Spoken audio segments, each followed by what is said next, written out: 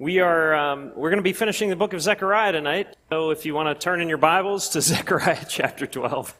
Yeah, Zechariah chapter 12. I don't know, it's been if I'll just do kind of a brief overview of the way the book was sectioned out, but when we look at the book of Zechariah had some prophecies that from chapters 1 to chapter 8 was all about Zechariah's time. Like when he was going to be living, he was seeing these things being fulfilled in his lifetime. And so he got to see like the restoration of the temple. He got to see all these things happen. And then when we got to chapters 9 through 11, Zechariah saw the first coming of Jesus Christ. And one of the things that was interesting about that is he sees him come, but we see a good shepherd, and when we get to chapter 11, we see the good shepherd, and we see another shepherd that comes along, a bad shepherd. And we talked about that those two things that we saw were, one was Christ came in his first coming, and then the second one was the Antichrist that was coming. So I guess it's going to blip periodically. Are you guys hearing it? I'm hearing it as well. So it's all good. You guys can hear me. It's just for the live streamers, I guess. So you're here. So anyway, so we see at the end of chapter 11 this bad shepherd come along, one that doesn't care for the sheep. He's going to tear them up. All those things happen right at the end of chapter 11. And so when we get to chapter 12, we see something miraculous and awesome and beautiful come to be, because now it's the second coming of Christ. We start to see, and I'm glad you're here this evening, because this is like one of the most exciting things is we're seeing this culmination of the day of the Lord, the things that are happening. 12 through 14 shows his second coming, when he will come and stand on the Mount of Olives. And so we've got 16 times we'll see the phrase, "in that day," show up in the last three chapters of 12, 13, and 14. And the day of the Lord was that bringing together of the kingdom of God. He's going to, all attacks against God are going to be done.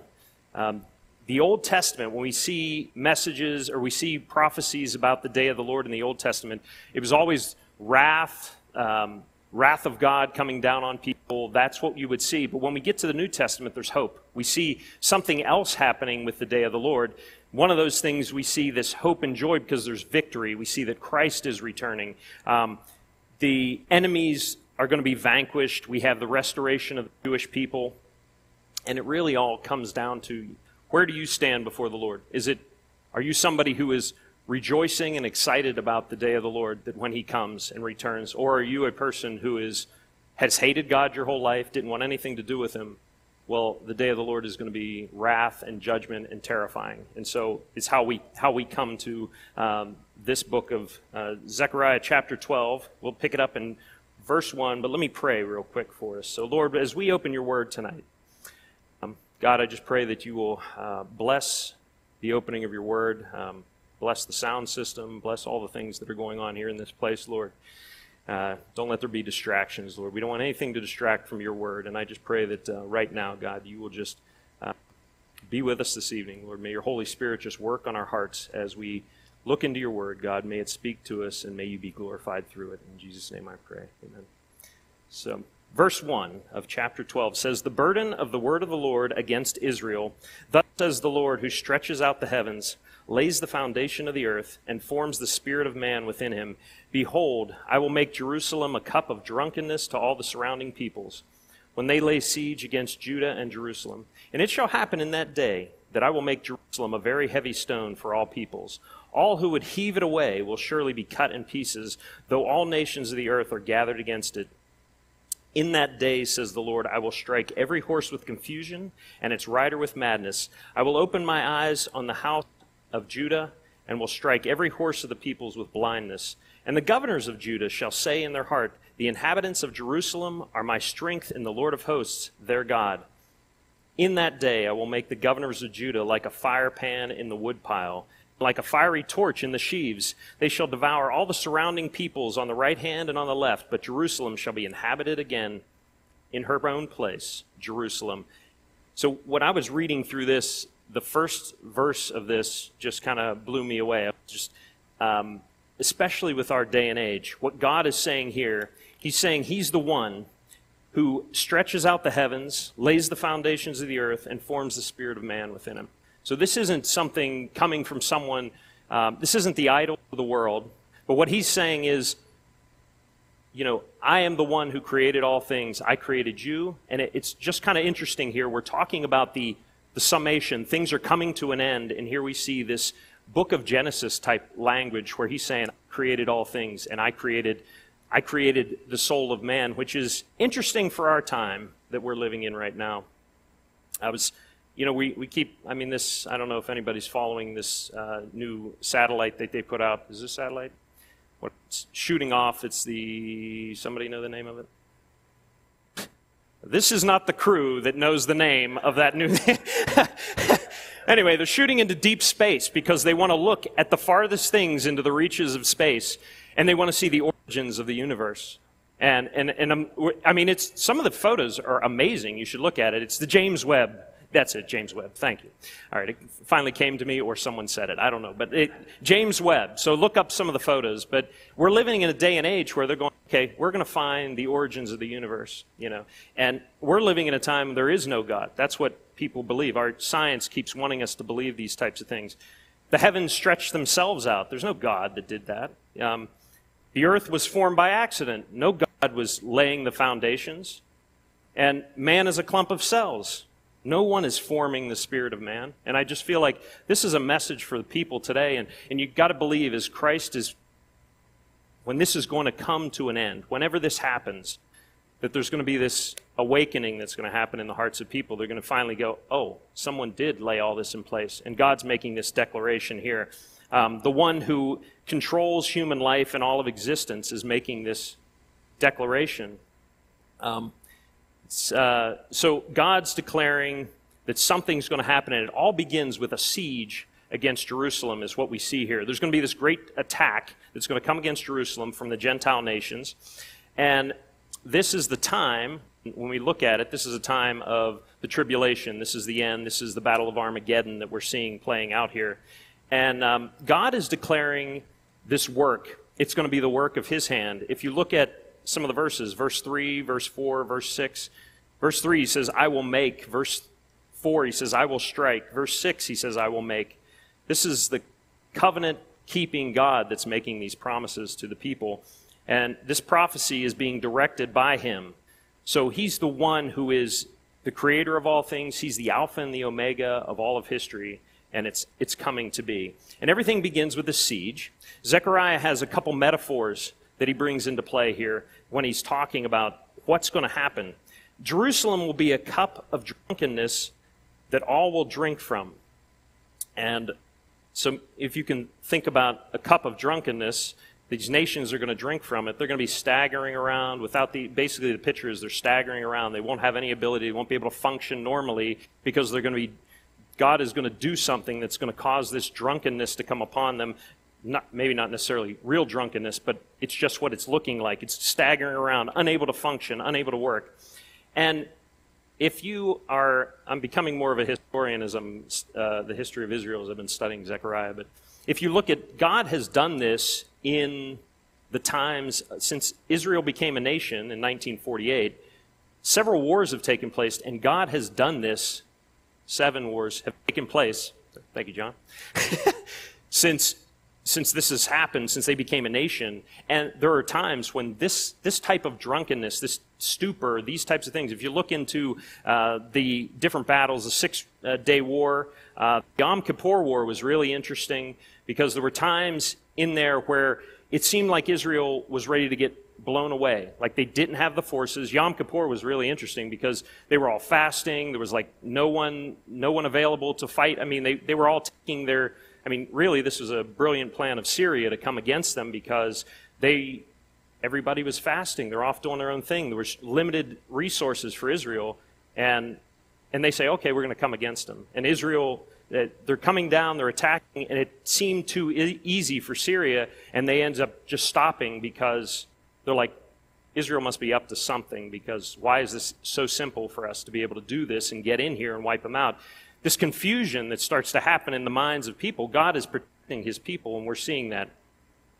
And so that happened. There were other times, I believe in the same war, that where forces, they believed that there were forces that were at war. There were Israel had none of the forces available, and yet it seemed like to the enemy that there was all this attacking coming, and they thought there were it was one tank, and they thought there were hundreds of tanks fighting against them. Just fascinating things as you look into the history.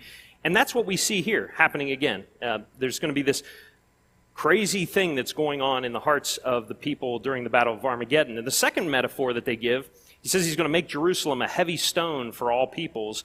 And this is a stone that's hard to lift. They would use big stones for weightlifting competitions, and you keep lifting up bigger stones until somebody's the winner, like they can't lift up the stone anymore. And the idea here is that this person's they're going to try to pick it up, and there's going to be internal damage. They're going to get a hernia when they try to pick this thing up. And so they're trying to pick up Israel and try to wipe it out. So picking them up, conquering them, and they won't be able to do it. It's simply going to destroy them internally when they try to do this. Internal damage. So we see this, the Battle of Armageddon shown in Joel and Revelation. And it's fascinating when you think about it that Israel, Jerusalem, is at the center of human history. Everything is always culminating around them, and that's what's going to happen here in the Battle of Armageddon. And even though these nations are coming against Jerusalem, it isn't Jerusalem that's going to do the fighting. It's not those people. If you look in verse 4, it says that God is the one who's shielding his people. He's going to strike the horse with blindness. He's going to make the rider, he's going to give the rider of the horse will be stricken with madness. And horses are symbols of strength, power, war. We talked about that earlier in Zechariah. And, when you have these two things, you've got a blind horse and a mad rider, things aren't going to work real well together. You're not going to be able to come against the people very well. Now, these may or may not be real horses. This could be just what's going to happen. It's going to be total confusion when they try to come against it. It's going to be so chaotic. Verse 5 says, the governors of Judah say in their hearts. So there's going to be this supernatural thing that's happening. You're seeing all this thing where Israel's not doing the fighting, but craziness is happening to those who are coming against it. And they're going to know it's from the Lord. They're going to know that. I have this confidence that God has chosen Jerusalem, and it makes everyone around have confidence. They realize the only way that they're going to be saved is because God is with them. It's going to start that opening of their minds. And the governors, in verse 6, in their newfound confidence, they're going to be like a fire pan in a wood pile or a fiery torch in sheaves. So you've got the picture of these two things, highly flammable objects with something that really puts off some fire. It's like, basically it says they're not going to be able to stand against this. Two images that just show them being completely wiped out. So when the enemies go into the countryside, God says he's going to use the governors of Judah to set them aflame. They're going to be wiped out. No one's going to survive. So there's going to be protection from God, and Jerusalem is going to be inhabited in her place once again, built up back up again. So verse 7 says, the Lord will save the tents of Judah first, so that the glory of the house of David and the glory of the inhabitants of Jerusalem shall not become greater than that of Judah. In that day the Lord will defend the inhabitants of Jerusalem. The one who is feeble among them in that day shall be like David, and the house of David shall be like God, like the angel of the Lord before them. It shall be in that day that I will seek to destroy all the nations that come against Jerusalem. So you have this sense that, this is a time for humbling all the nations of the world. Even Israel. God doesn't want them to get puffed up in themselves. And that's what we're seeing here in this. He's saying, so they don't magnify themselves. Jerusalem doesn't magnify themselves. He's going to save those in the country first.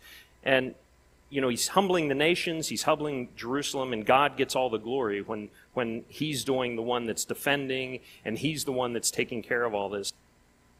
The glory of God will be shown, not man's ingenuity, is what we're going to see. And it says the one who is feeble will be like David. And if you think about David, he was one of the greatest soldiers that ever lived in the history of Israel. He defeated Goliath, a lion, a bear. I don't know whether you have those on your resume or not, but I don't have those kinds of things. So, the weakest is going to be so encouraged and strengthened by the Lord that they're going to be like David. And then the house of David shall be like God. So the angel of the Lord is before them.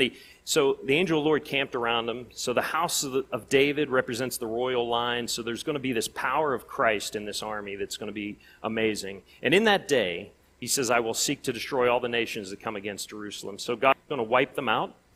All those who sought to wipe out his people, his kingdom, they're all going to get wiped out. And this will be a time of unmatched power that will only be attributable to God. So that's the kind of what we're seeing here as this is all playing out.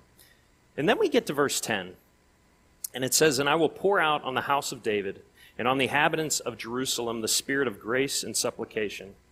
Then they will look on me whom they pierced. Yes, they will mourn for him as one mourns for his only son, and grieve for him as one grieves for a firstborn. In that day there shall be a great mourning in Jerusalem, like the mourning at Hadad-rimmon in the plain of Megiddo.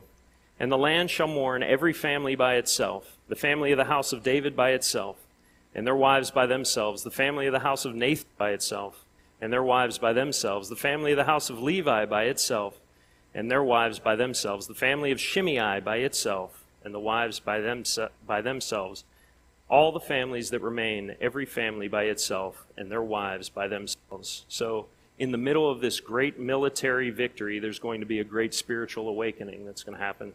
It's going to take place in the hearts of Israel, and the Savior is going to be revealed. So when we think about it, the more than physical victories that happen in our lives is when spiritual victories take place. And we see, that happening here in the Jewish people. And God's going to pour out his mercy and pour out his spirit of grace and supplication. And just as I was thinking about this time for them, there's going to be, it seems like when we're in the deepest, hardest places in our life that God awakens us to new spirit of grace and supplication. He does something in our hearts when we're in the deepest, darkest places of our lives. When we look to God in those situations, he does that. And so this merciful blessing will lead to humility and repentance in the hearts of the people. Made me think of John 16:8, when Jesus said that when the Comforter, the Holy Spirit, comes, he's going to convict the world of sin and of righteousness and of judgment. That's what we're seeing here, is this Spirit being poured out.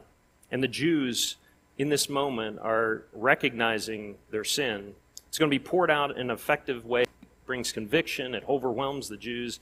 And without the Holy Spirit doing this in their lives, in our lives, we wouldn't be saved either. This is what God has done in our lives. We're saved because of the same grace and glorious mercy that he's shown us.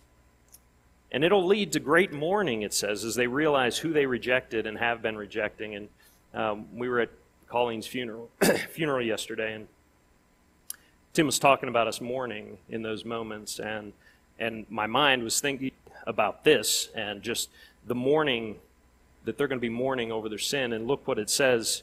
It says they're going to mourn.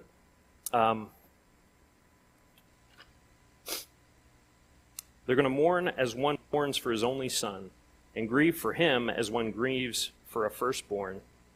There's something about mourning over a son or a firstborn that just, there's a deep sense of mourning in those moments.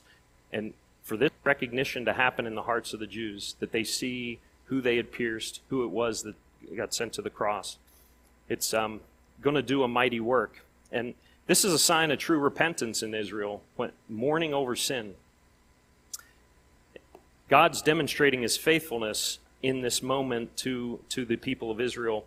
Jesus spoke about this moment in Matthew 24. He said, Then the sign of the Son of Man will appear in heaven. Then all the tribes of the earth will mourn, and they will see the Son of Man coming on the clouds with power and great glory.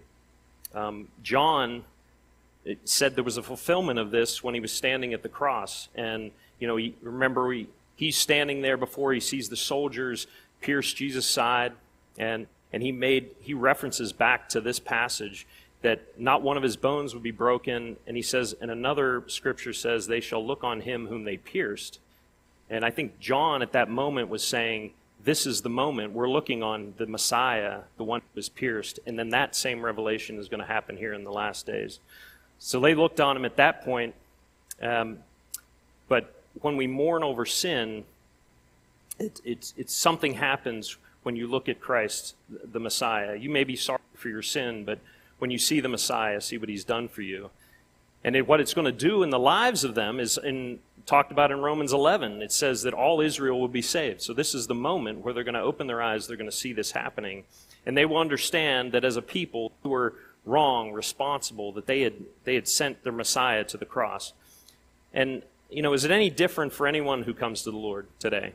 This is what has to happen in our lives. We've got to first look to Jesus for salvation. We've got to look to him, and there's a sense of mourning over our sin when we come before the Lord. When we look upon him, we had a part in piercing him. And so the Spirit reveals our need of salvation through all this. My coworker and I were talking about, he's a believer, and we were talking about this because I had been to a Catholic funeral on Monday, and then I went to Colleen's on Tuesday. And there was, and I'm not bashing Catholicism or anything like that, but there were a lot of things that I was seeing there that don't point us to Christ. And I was just looking over the mass of people, and I'm thinking, Lord, how do you reach these people? How do we talk to them? And we were just having the discussion about that. I'm not in the saving business. I can't do that at all. But what I can do is show people Jesus. Lead them to Christ. That's what we're supposed to be about doing. Be like the Andrews that are just dragging people. Okay, look at Christ. If you look at him and see the one that was pierced for your sin. So that's us talking the gospel. That's demonstrating Christ-likeness into the lives of people. So, will these people that we see, that we come in contact, surrender their life to Christ, or will they mourn over their sin? Will they see those things? And this continues to happen in our lives as we are saved, and we see that every day our sanctification is all part of this process where we're mourning over sin, looking into our lives, asking God to reveal sin in our lives so we can repent of it and turn to him. And so we get down to verse 12, and it runs down this list of all these people who are going to mourn, taking some time and thinking on these things. And these are all different lines of people. So it's you've got a kingly line, you've got a priestly line, you've got the line of Mary all laid out here. And it really speaks to that all classes of people are going to have this realization. It's going to come to them. The Messiah is calling all men to repentance. That's the beautiful thing, that God's call reaches every social class. No one is above needing saved, and no one is beyond being saved. This message comes to everyone. And so when we get to 13, verse 1, it says, "In that day a fountain shall be opened for the house of David and for the inhabitants of Jerusalem, for sin and for uncleanness." So in that day, once again, we're continuing, and he says, for the house of David and for the inhabitants of Jerusalem. Once again, it's the common person and the royal person are going to have this fountain. And that's why I was talking to Beck about that song. There's a fountain filled with blood. It was written because of this verse, 13:1. It was written and just seeing this fountain that is available to all people.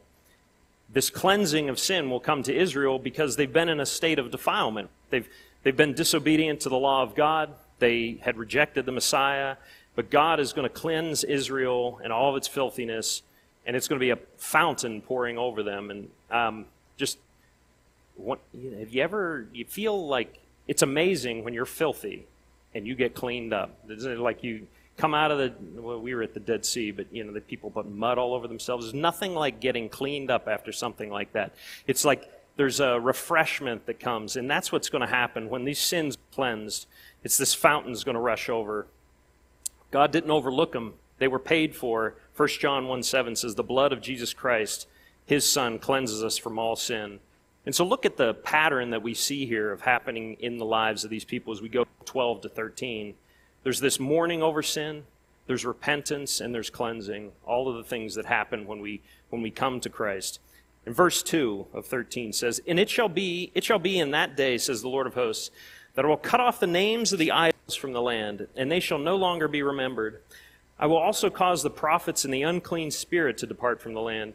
It shall come to pass that if anyone still prophesies, then his father and mother who begot him will say to him, 'You shall not live, because you have spoken lies in the name of the Lord.'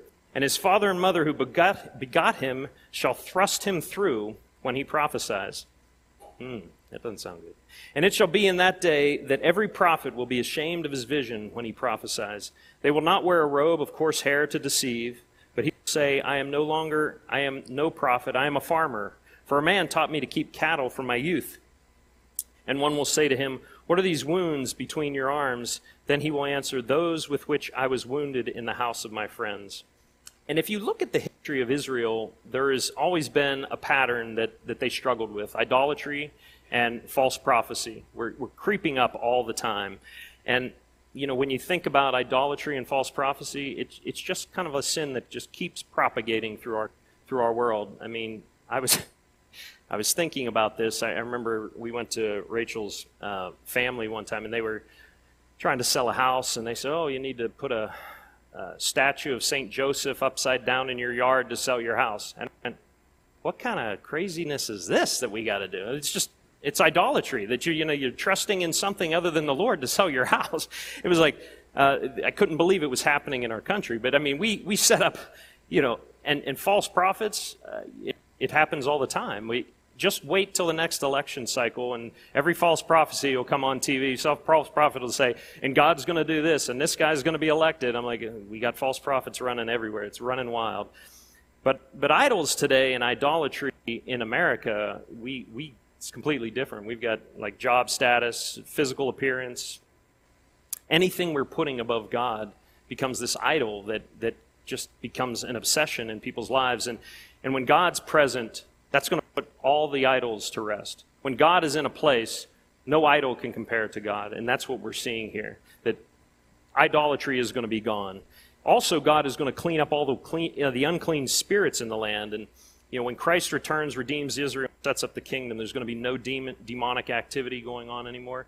And I think we're so used to the things that we don't know what these principalities and powers are doing in our world, but it's going to be a magnificent time when all demon activity is gone, and He's going to clean that up. In fact, in verse 3, there's this huge opposition to false prophecy, and that even if a false prophet does arise, they're going to take his life, even if it's their own child. It made me think of, where are your priorities with the Lord? When you're thinking about this thing, it's like, is my family more important than the Lord? And in Deuteronomy, it said, if anybody was leading you towards other gods, they needed to be killed. That was a wickedness that needed to be taken out of the camp.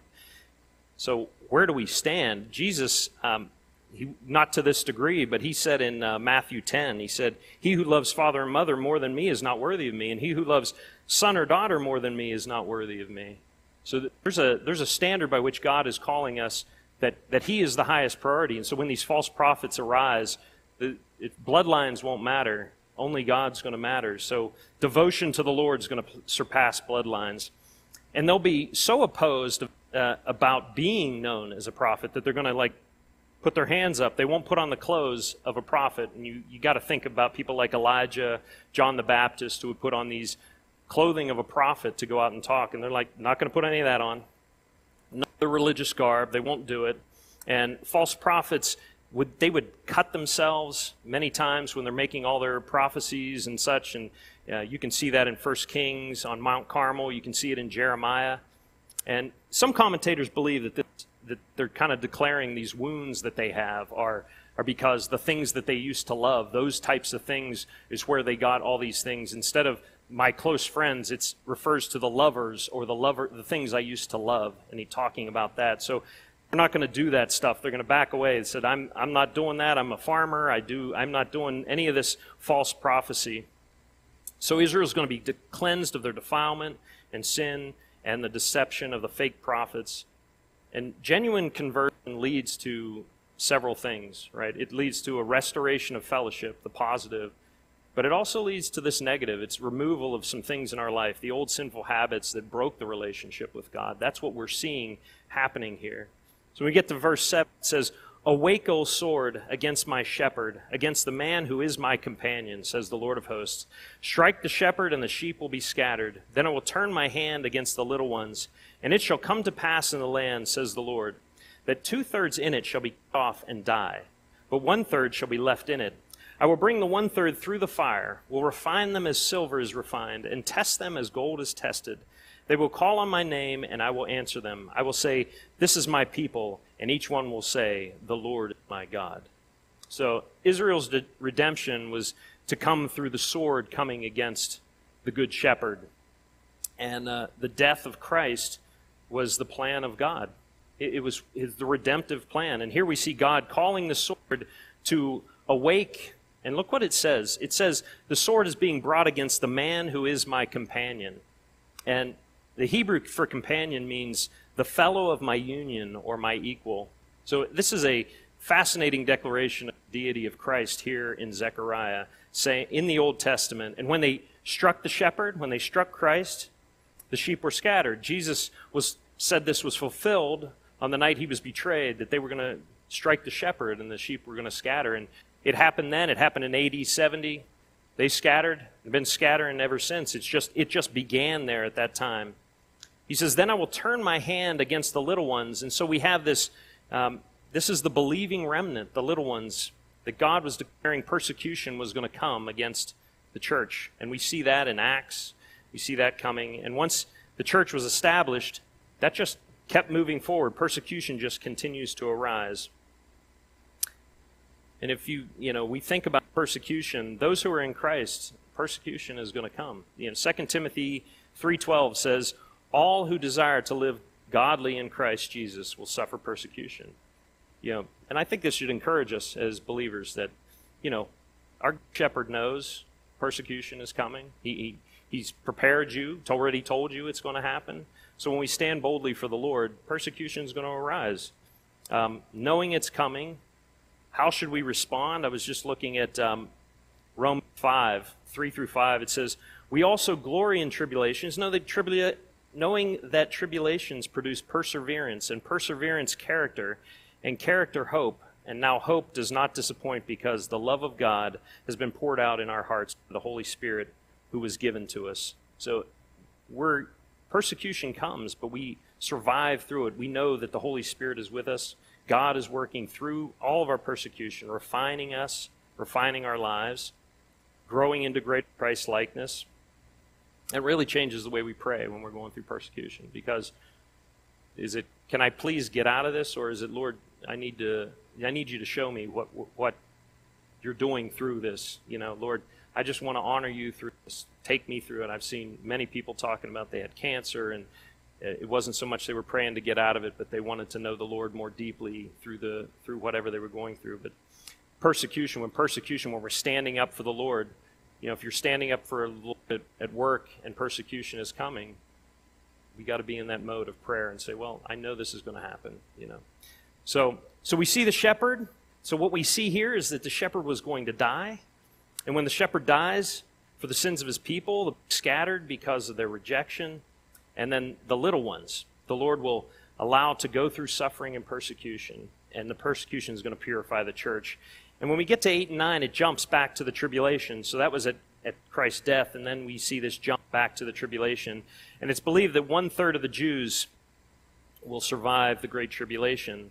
So this may point to why Jeremiah calls this time the time of Jacob's trouble in Jeremiah. So 1/3 is going to go through the fire of the tribulation period. 2/3 are going to be knocked out. And, fire always has that cleansing, purifying effect on people, on God's people. And so this process is going to have that effect on the remnant. And each one, look what it does. Each one will say, the Lord is my God. They're going to come through and they're going to recognize it. It's going to be amazing.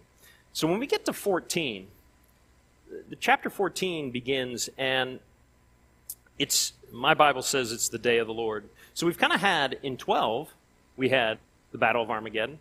And here in 14, we have the Battle of Armageddon. We have like 2 pictures of it going on. So what we know is this chapter establishes the millennial kingdom, the end of human history.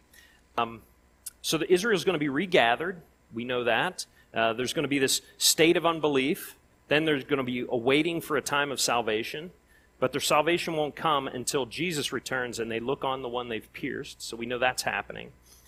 We know from other passages that prior to that time, they're going to make a pact with the Antichrist. And then everything's going to be going fine. for a little while, and then it's all going to go bad. The Antichrist is going to break this covenant with Israel. He's going to require them to worship him. They won't do it. And when the people of Israel refuse, they gather these armies against them. And this leads to a siege against Jerusalem and the land of Palestine. And we know that's the Battle of Armageddon. And so here when we pick up 14, we're right at that siege. What's been going on? So verse 1 says, "Behold, the day of the Lord is coming, and your spoil will be divided in your midst. For I will gather all the nations to battle against Jerusalem. The city shall be taken, the houses rifled, and the women ravished. Half of the city shall go into captivity, but the remnant of the people shall not be cut off from the city." So we mentioned earlier, here's the day of the Lord, the period of time when, beginning from the rapture of the church, extending through the millennial kingdom, it covers the tribulation, the Lord's coming back to earth, conquering of the nations at Armageddon. And so we're at a time when Israel is under siege by these armies, and these armies seem to have the victory. If you look at the things that are going on here, they've divided the spoils of the victory of the city. The Lord is in control. It says God will gather the nations to battle against Jerusalem, so he's in control.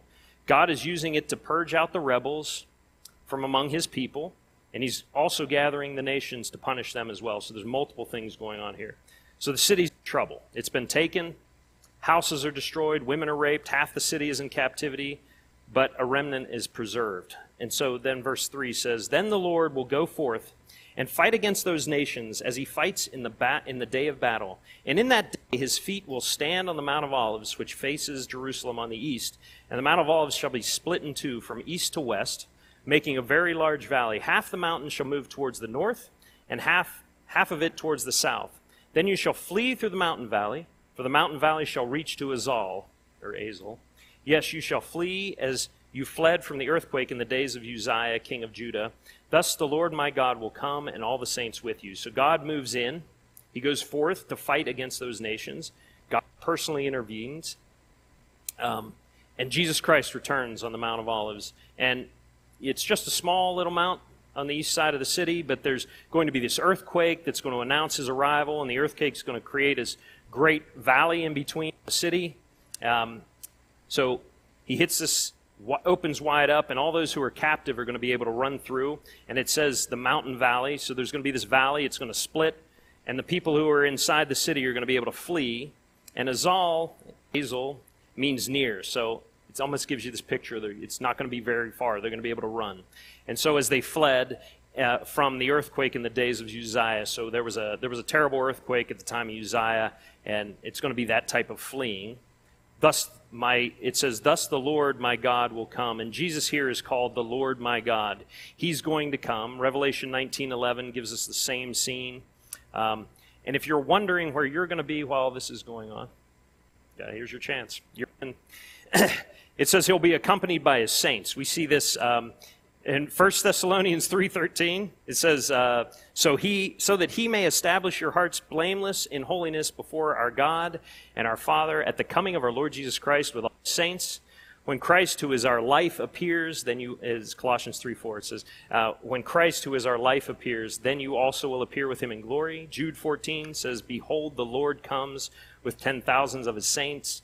And so we're going to participate in this beautiful scene that's going on. But don't worry, if you're not a good fighter, you don't have to do much. So you should be good. You should be good in this moment. In verse 6, it says, "And it shall come to pass in that day that there will be no light. The lights will diminish. It shall be one day which is known to the Lord, neither day or night, but at evening time it shall happen that it will be light." And so when Jesus returns, the heavens are going to go black.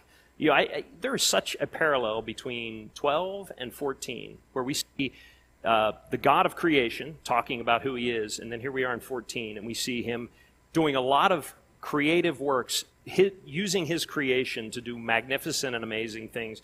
Isaiah talks about this in Isaiah 13:9. It says, "The day of the Lord comes cruel with wrath and anger. The stars of heaven and the constellations there shall not give their light.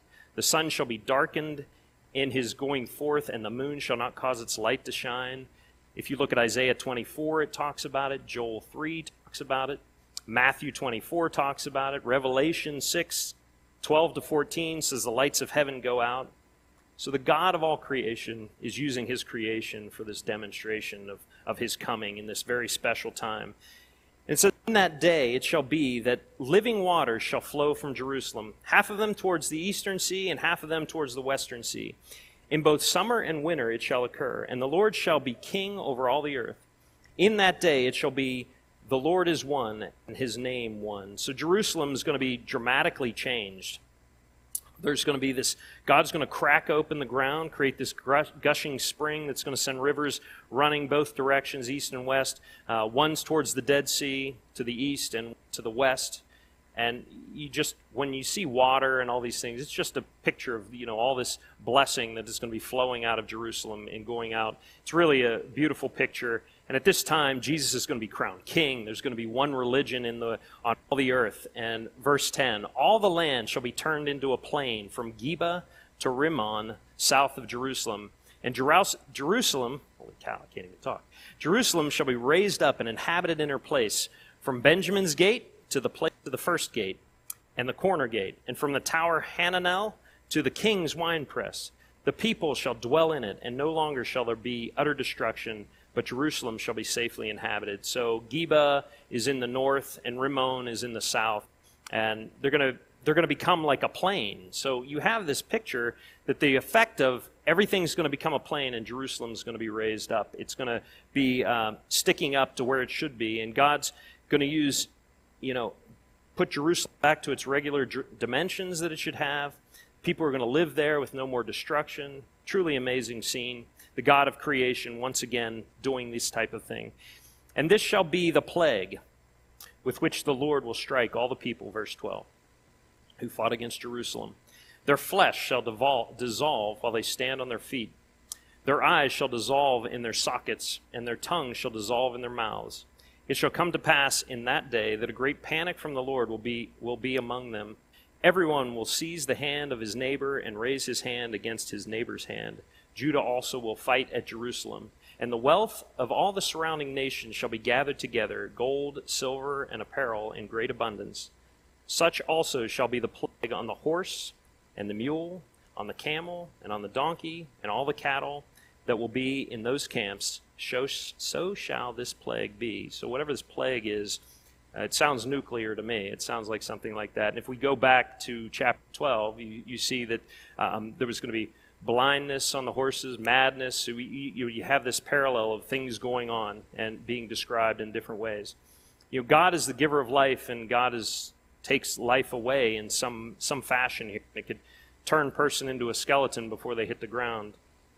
You can see why the world would be in total panic when something like this is going on. And somehow, in all this confusion, the wealth of all the nations is going to be gathered and brought into the hands of God's people. That, to me, is reminiscent of when they came out of Egypt, and that whole scene there where they plundered Egypt and gave it to the Israelis. And we have this same sort of thing. So this plague will affect all aspects of the surrounding nations. In verse 16 it says, and it shall come to pass that everyone who is left of all the nations which came against Jerusalem shall go up from year to year to worship the King, the Lord of hosts, and to keep the Feast of Tabernacles. And it shall be that whichever of the families of the earth do not come up to Jerusalem to worship the King, the Lord of hosts, on them there will be no rain. If the family of Egypt will not come up and enter in, they shall have no rain. They shall receive the plague with which the Lord strikes the nations who do not come up to keep the Feasts of Tabernacles. This shall be the punishment of Egypt, and the punishment of all the nations that do not come up to keep the Feast of Tabernacles. And so the Feast of Tabernacles celebrated the time when God tabernacled with Israel right in the wilderness. And now here he is. He's living with them, tabernacling among them. Come up to the Feast of Tabernacles. And here we're seeing it's being fulfilled. All those who are believers will come and celebrate. And it appears in the millennial reign that Jesus is going to reign with a rod of iron or something, because not celebrating the Feast of Tabernacles would be to despise the blessings of the Lord in this moment. And chapter 10 spoke of God and reign during the latter rains, the blessing that would be coming. And we talked about how that was a sign of blessing. And here's the same sort of thing. We see that if you're not going to come up, there's not going to be blessing coming on you. You're not going to get rain. And we get to 20 and 21. Very cool. It says, in that day, holiness to the Lord shall be engraved on the bells of the horses. The pots in the Lord's house shall be like the bowls before the altar. Yes, every pot in Jerusalem and Judah shall be holiness to the Lord of hosts. Everyone who sacrifices shall come and take them and cook in them. In that day there shall no longer be a Canaanite in the house of the Lord of hosts. So holiness unto the Lord, that phrase was engraved on Aaron's turban on this gold plate. And it meant that there was something special about him, that he wasn't like every other man. There was only one high priest, and now we have horse bells, we have pots, we have pans. I think the picture here is that everything is going to be holy unto the Lord in this time. Like, that's what it's going to be.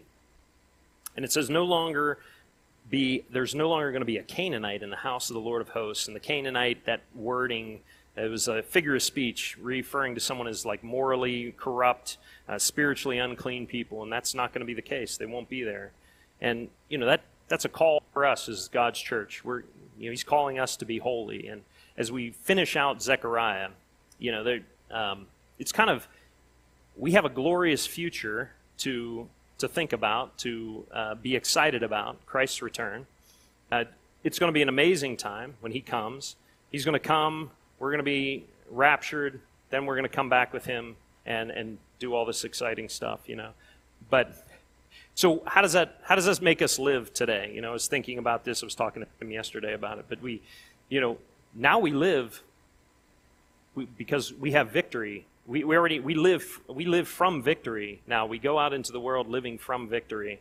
And I just pray that as we're encouraged by the book of Zechariah, just this amazing book from the Old Testament, that that we're just highly anticipating the day of the Lord, that when he comes, we're going to be excited. We're going to love his appearing, and that's what God wants us to do. So I'm excited for what God is going to do and anxiously awaiting his return. So let's pray. So Father God, it is so amazing to know that you have given us insight into what you're going to do. And God, as we go out now, just knowing that all that you have done, that you were pierced for us, that you died for us, that you shed your blood, and now that there's this fountain of that is just available to anyone to come and be saved, Lord, that you are calling all men to repentance, Lord. Lord, just fill our hearts with joy for you and a joy and a love for people as we go out into this world, Lord. I pray for an opportunity for all of us, everyone in this room, Lord, that you just open a pathway that we can talk to someone to share the good news of your saving, redemptive work, Lord. And we just pray that you just bless us as we go out from here, God, and may you get the glory for our lives. In Jesus' name I pray. Amen.